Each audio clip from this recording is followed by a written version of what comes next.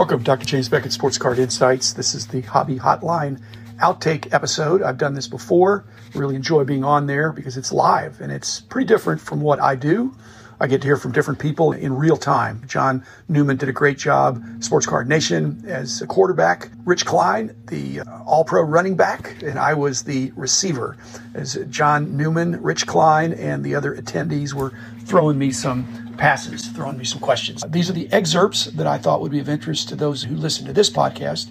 Thanks, sponsors: Topps Panini Upper Deck, Heritage Auctions, Huggins & Scott Auctions, Mike Stadium Sports Card, Burbank Sports Cards, ComC.com, and Beckett Media, Beckett Grading, Beckett Authentication. There's a lot of different podcasts out there. Some are canned, some are short, some are long, some are live, but I'm trying to build a record here of helpful information and hopefully entertaining information about this great hobby that we all love. And each episode is a little bit different. This is a part of Hobby Hotline that drew out some interesting remarks. I encourage you to listen to Hobby Hotline and the whole thing, not just that week or last week or next week, but any week, because every week is different. Again, thanks everybody. Hope you enjoy the episode. Here it is, and I'll be back again tomorrow. You did price guides for 25 years. Do you think more is going to come out of wherever they're being held?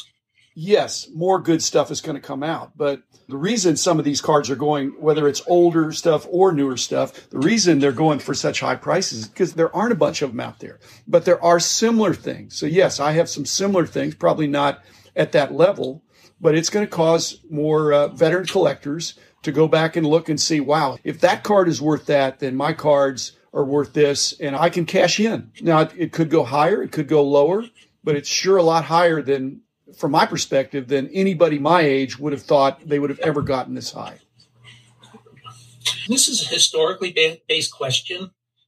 There are no arrows in this issue because everything went up and was partially in reaction to the Black Monday in 1987. And it was a great storm at the time and everything was going up. You were doing your book, so you were really a nerd into doing the pricing.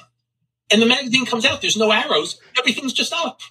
Are we in a position where almost everything's just going up again, including maybe our 88 Donruss is going from a nickel to a dime? You're right. Back in 87, it seemed like everything in the vintage world went up overnight. That indirectly probably ushered in the junk wax era, which some people think started at around 87, 88, 89. But that was an across-the-board doubling over a couple of months, it seemed. But this is way more sporadic. This is not across-the-board doubling. This is some of the high-end stuff, 1,000% increase. Then other things are not necessarily going. So you have to be more analytical about what's going up more. And I've said, I want to buy stuff before it goes up. And everything didn't go up. Market movers and Card Ladder and these other analytical tools are trying to show you the history. By looking at the history, you're trying to figure out maybe what hasn't gone up, what appears to be a bargain. But it's only a bargain compared to these world record prices. It's not a bargain to where prices were 18 months ago. Are these prices actually exciting for the hobby? Is this a good thing, or can there be a negative aspect? The negative aspect is the exciting part. It's unsustainable over time, not just the increase, but the continuing increase. Is it exciting? Absolutely. Is it long-term good for the industry? Not so sure. One thing it does, it brings cards out of the closet and new people into the market. And there's always an excitement when that happens, when new cards come out fresh to the hobby that had been sitting in closets for a long time. There's also an excitement when somebody new enters. If you're new, you may look at something with a new light, but there's a famed statement that an employee is at his most productive the first 90 days on the job. A new hobbyist will be the most excited the first 90 days into his or her collecting. Then you start saying, okay, I feel jaded or I'm this way. When it's all brand new to you, it's exciting. Once COVID is behind us, what overall percentage do you think prices will adjust across the market on average? Excellent question. But let me rephrase it a little bit, because I do not think prices will adjust across the market on average. I think that's good. That's part of the good news of the hobby now. It's more dynamic than it's ever been, which means some things can go up, some things can go down. The days of an across-the-board increase, it's going to happen in a few cases. People are jumping around. They're going to what's hot.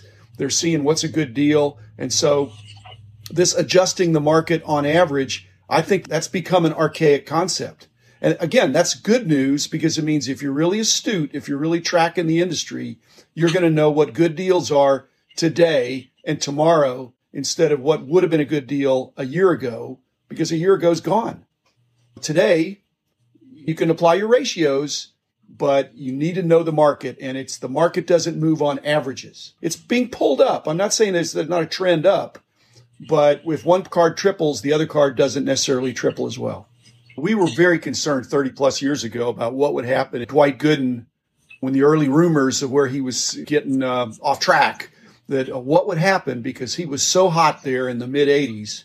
And yet the hobby survived. So there's some individual aspect and there's some across the board aspect.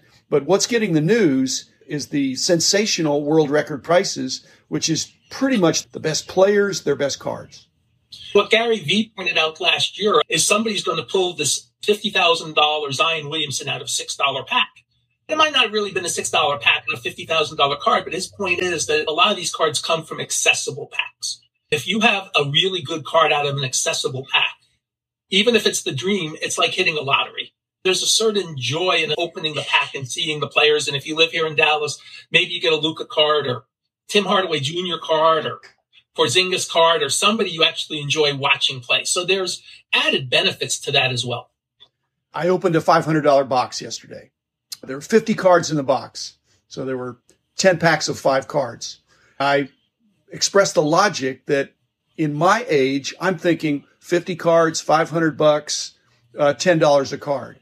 I don't think that's what the current thinking is. The current thinking is not, am I going to get 50 cards that are $10? It's, am I going to get one card that's more than $500? And frankly, to Gary Vee's point, that's 50,000, maybe. I don't think so, but you're looking for the one card. That's a different kind of collecting than complete set. That's why breaking is popular. And maybe he gets something cool that helps pay for everything else, and he can sell what he doesn't want to pay for the cards he does want. And breaking also reduces in some ways the consumer's risk in a lot of products because you're going to get the cards you need for your team, and then you'll figure out what to do with the rest. So breaking in a lot of ways is really beneficial to the consumer, and it's beneficial to the dealers because it guarantees them a profit as well. Instead of worrying about, hey, will I be able to sell the boxes? Hey, you've sold the boxes. You just sold them in a different way. We used to do the case analysis when some of these products came out a long time ago, and you try to figure out the pricing structure with some inserts being tougher than others and then try to track the market. But if there's a product that would provide a positive expected value, there's a net profit, if you could project that based on the insert ratios and what cards are going for, that a box at $500 would yield $600 or $750 or $1,000, then the strategy would be to buy all the boxes. And so that's what bots have done. They've accelerated this ability to look at the product and say, this is a good deal. And instead of buying a slice or buying a break position, I'm going to buy it all. Now you have to have deep pockets and they're putting away some of them. But if you do the math and you have the chance, if you have a 1 in 20 chance of getting a $20,000 card, then paying anything less than $1,000 for that, in the long run, you're going to win. Yep. I stand by the fact that when you're looking at getting into a break, as opposed to buying the product yourself, as opposed to buying singles, there's an analytical approach that could suggest which one of those three is the better deal. And that's going to change over time because it's a super dynamic hobby right now, and I hope it always is.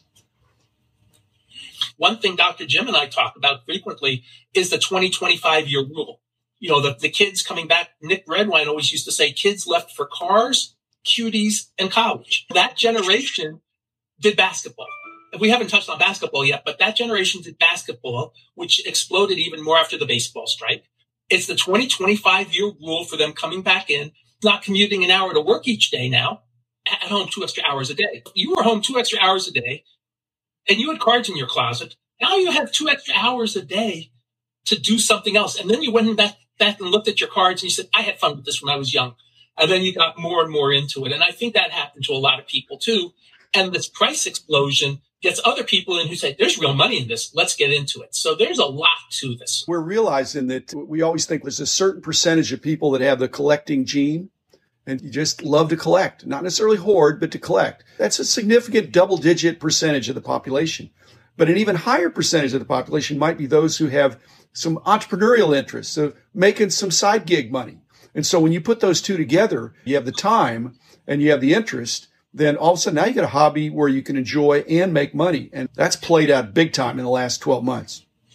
What happens post-COVID when everyone's, back to work? There's not as much working from home or unemployment.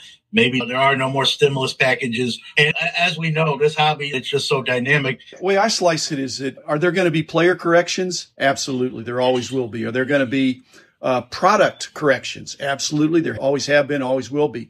Are there going to be sport corrections?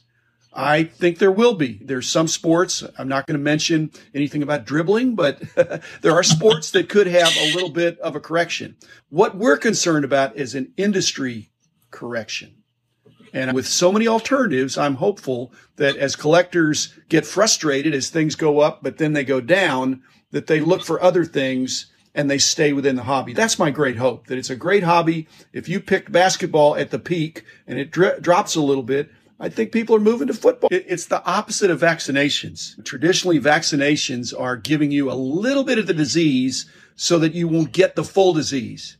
But in card collecting, what we've seen in the last 12 months, a lot of people have gotten a little bit of the bug, and it's now taking over. Even when COVID leaves, they've got the bug. They have the full-on card collecting. It's not a disease, but it's a lifestyle. I think they're going to have trouble walking away from that because it's so much fun.